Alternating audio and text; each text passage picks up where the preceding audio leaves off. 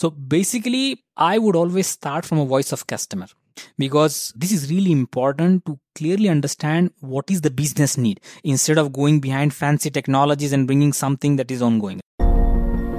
Hey scientists, welcome back to another episode on the Smart Biotech Scientist podcast.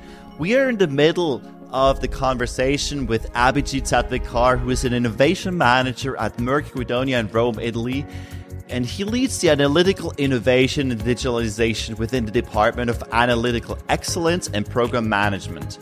And in the first part of our conversation, we talked about how we can leverage digital transformation. And if you haven't listened to part one of this conversation, go back and listen to that first. And you're going to learn how you can leverage digital transformation to take your bioprocessing to the next level. Now in part two of our conversation, we're going to focus on the use of process analytical technologies. So Abhijeet is going to explain you what tools you can use, and he's going to break it down and make it very simple to get started. He's going to explain how you can use it, even if you're working in a smaller or mid-sized company. So stay tuned for part number two. Are you juggling the complexities of CMC development while trying to enjoy the beauty of biotech? Have you ever wondered if there's a way to simplify bioprocessing? Welcome to the Smart Biotech Scientist podcast, where we're diving headfirst into the very challenges you face. We're breaking it down, demystifying the jargon, and giving you the keys to unlock your full potential. I'm your host, David Brohlman, and I get it. With 15 plus years in the biotech industry, I face the same challenges you do.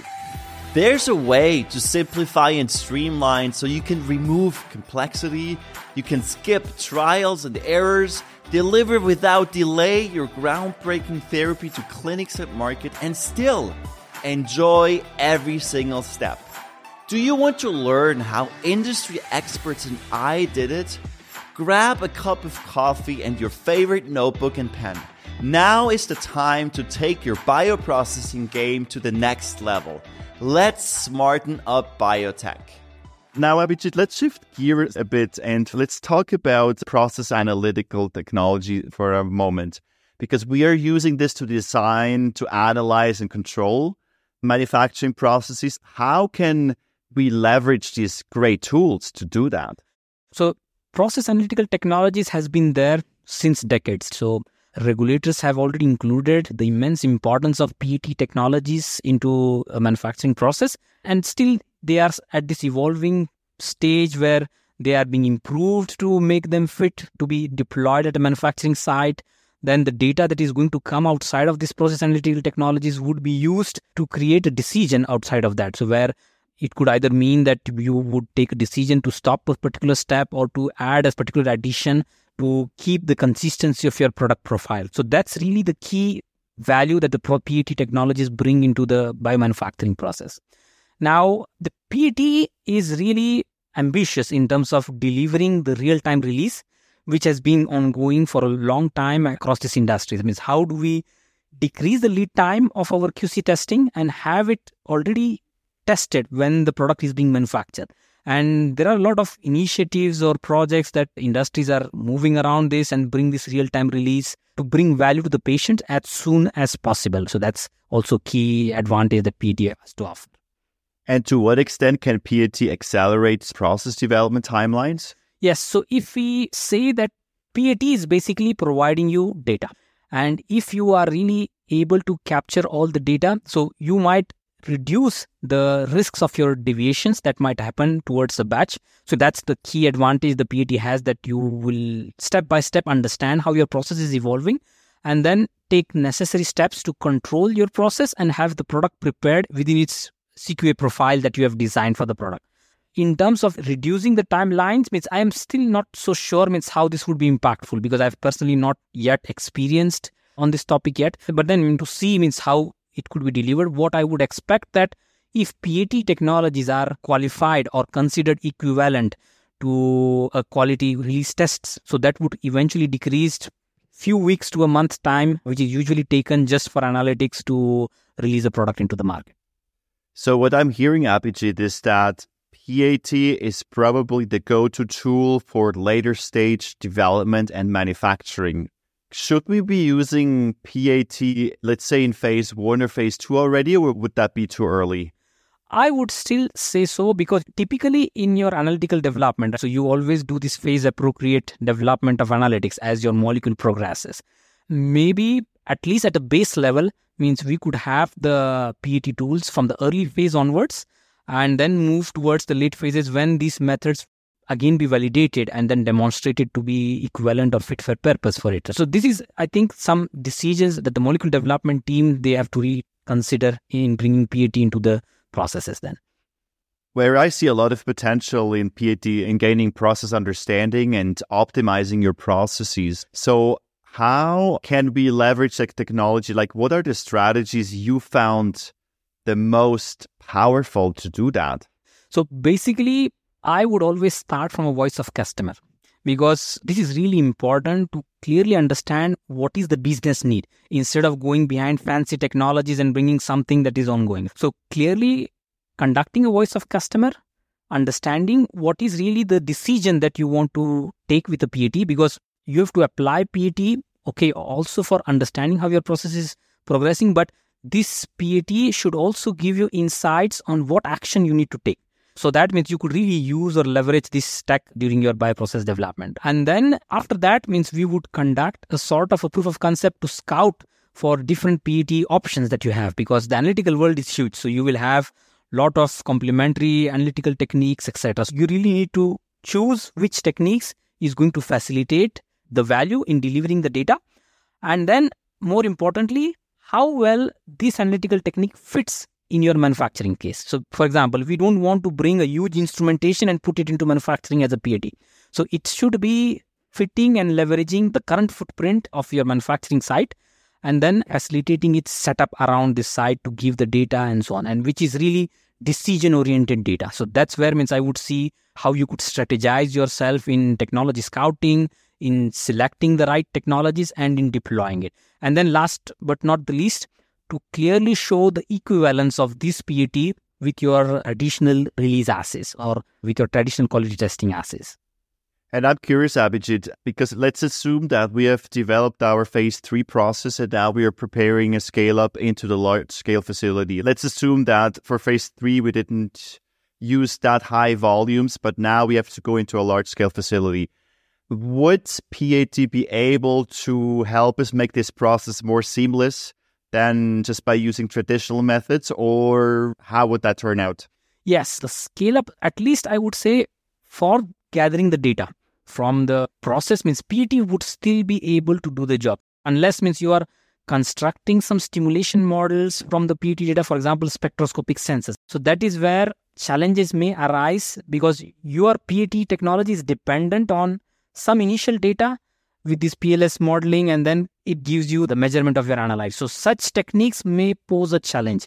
Whereas if we talk about the multi-attribute method like MAM, which is a static analytics that can be deployed at a small scale or a large scale, and the values will still be giving you the final estimate of your analyzed product. So there is a little bit differentiation that you really need to play around.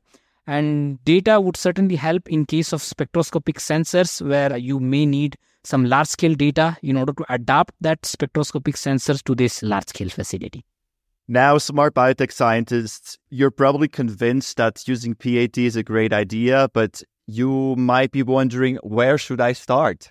What should I do? So let's roll up our sleeves and get very tactical. Abhijeet, can you help us get started? What are the few simple steps we should take to start using PAT? So when we have to really start using PAT, like I said, that we choose which is really the critical point in your process. So when you identify the critical point in your process, the critical quality attribute that is would be linked to this decision making for a critical point. And the measurement of this critical quality attribute would be the PAT technology that you would choose, which should be sensitive, accurate, and precise for you. So those 3 criteria you should start discussing with your CMC colleagues and so on. and then choose this path forward of technology scouting, let's say the suitability of this technology at a manufacturing scale. And that way, we start building up the equivalence of that tech with the traditional tech and so on. So that would be a classical roadmap that every person can just follow and then establish PET at a wider scale. And any technology you could advise, or like something we could easily use? Let's assume I work in a smaller company with less resources. What are the tools we could use right away? I really like this question because, David, I really want to be as simple as possible, because no need to complicate too many things by bringing too much of a complex analytical instrumentation or a too complex sample preparation. So simplicity is the key, which is also linked to the sustainability part of it, because you are really using those resources which are relevant for taking that decision. Now, if we really break down the whole biomanufacturing process into the unit operation, so for upstream, where the decision points means you have more flexibility on taking decision points, especially on the glycosylation side of it. So even a chromatographic based techniques to give you at least the major peaks, how they are evolving. So that's already a good start for a classical maps. And chromatographic based techniques are already well established. So it is already an assay that is used for quality control release. So it will also make you easier to establish the equivalence around this technique. So that is one point, a technique that you can use. Then spectroscopy is also well investigated technique across the literature. So there is Raman, there is FTIR, mid-IR, where databases have been created. So you could also use these spectroscopic sensors for measuring your general analytes, which is basically your cell media components, your amino acids, metabolites, and so on, which will also give you the leverage that there is no sample preparation involved and you are immediately capturing the analyte values without too much of efforts and so on.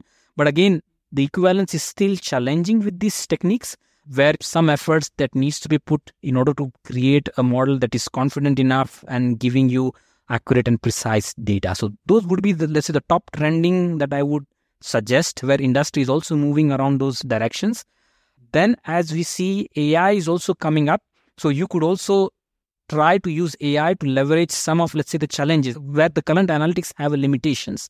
So that could be an area. But again, this is a very explorative area. So each one would really have to create a specific use case and identify what tangible value this AI is going to incorporate into this. Yeah, I love that, Abhijeet, to make it very simple. Don't overcomplicate it. I love that. But what comes into my mind with that is, because you've alluded to that previously, you said we are working in a regulated industry. So are there some minimal requirements for these PAT technologies so that the regulators will accept them? I think equivalence is a key thing. So equivalence, how you demonstrate the equivalence of the PAT versus the classical assays, which is correlating the value that you are going to use. Then you really need to demonstrate well how this PAT is going to be used for the decision-making process, what type of models are being used. Either it is a direct rule-based one, is it statistical process control, or you are also going with a higher level of bringing AI there. So all of this would really matter how you present it to the regulators to establish the PAT across the process. One thing that I would really want to bring from my side is that we are moving into this digital twin in this era where models would be used to predict a value related to your product quality. Now, what is still uncertain that how this predicted value is going to link with the real world analytics, because the analytical world means it has a lot of techniques and there is also a lot of variability associated when you are using a particular analytical techniques to analyze that value. So there is this key question that if you are dependent on one particular value that is coming from a predictive digital twin model, let's say, what this value is talking about in terms of real analytics. So that link you need to establish. And then you also need to establish means how this value is going to evolve if tomorrow there would be an upgradation of analytics, which because analytics are going to evolve, they are going to become more sensitive, more comprehensive. And so we have to also keep this trend moving around. That is also a consideration that I always question myself in keeping that, okay, today I am using this analytics, preparing models with this data of analytics. But what about tomorrow when the analytics are going to evolve and then how my model is going to cope with that one? Wow, fantastic, Abhijeet. Thank you for sharing these amazing insights and expertise. As we're wrapping up, Abhijeet, what is the number one thing you want us to take away from our discussion?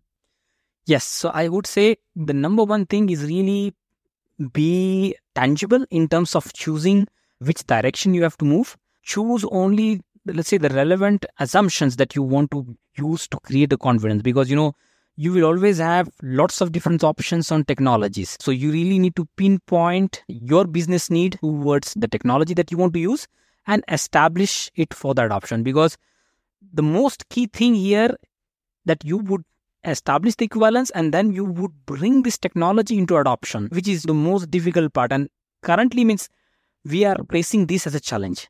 There is a lot of options available, but adoption is not really at par with the technological availability that we have. So I would still ask people to really focus on adoption and then define your roadmap and define your strategy to really make things tangible. Abhijeet, where can people connect with you? So I am pretty much active on LinkedIn. So feel free to reach out to me, have calls just as an introductory discussion, because I really like having conversations, because this also stimulates creativity. So when we talk with different problem statements, different people and so on. Yeah, it's been such a pleasure having you on today. So I'm going to leave the links in the show notes below. So thank you so much, Abhijeet, for sharing the insights. Thank you for your time. And thank you for being on the show today. Thank you to you, David, and really pleasure to connect with you back and then have this conversation. Thanks a lot. All right, smart scientists. That's all for today on the Smart Biotech Scientist podcast. Thank you for tuning in and joining us on your journey to bioprocess mastery. If you enjoyed this episode, please leave a review on Apple Podcasts or your favorite podcast platform. By doing so, we can empower more scientists like you. For additional bioprocessing tips, visit us at smartbiotechscientist.com. Stay tuned for more inspiring biotech insights in our next episode. Until then, let's continue to smarten up biotech.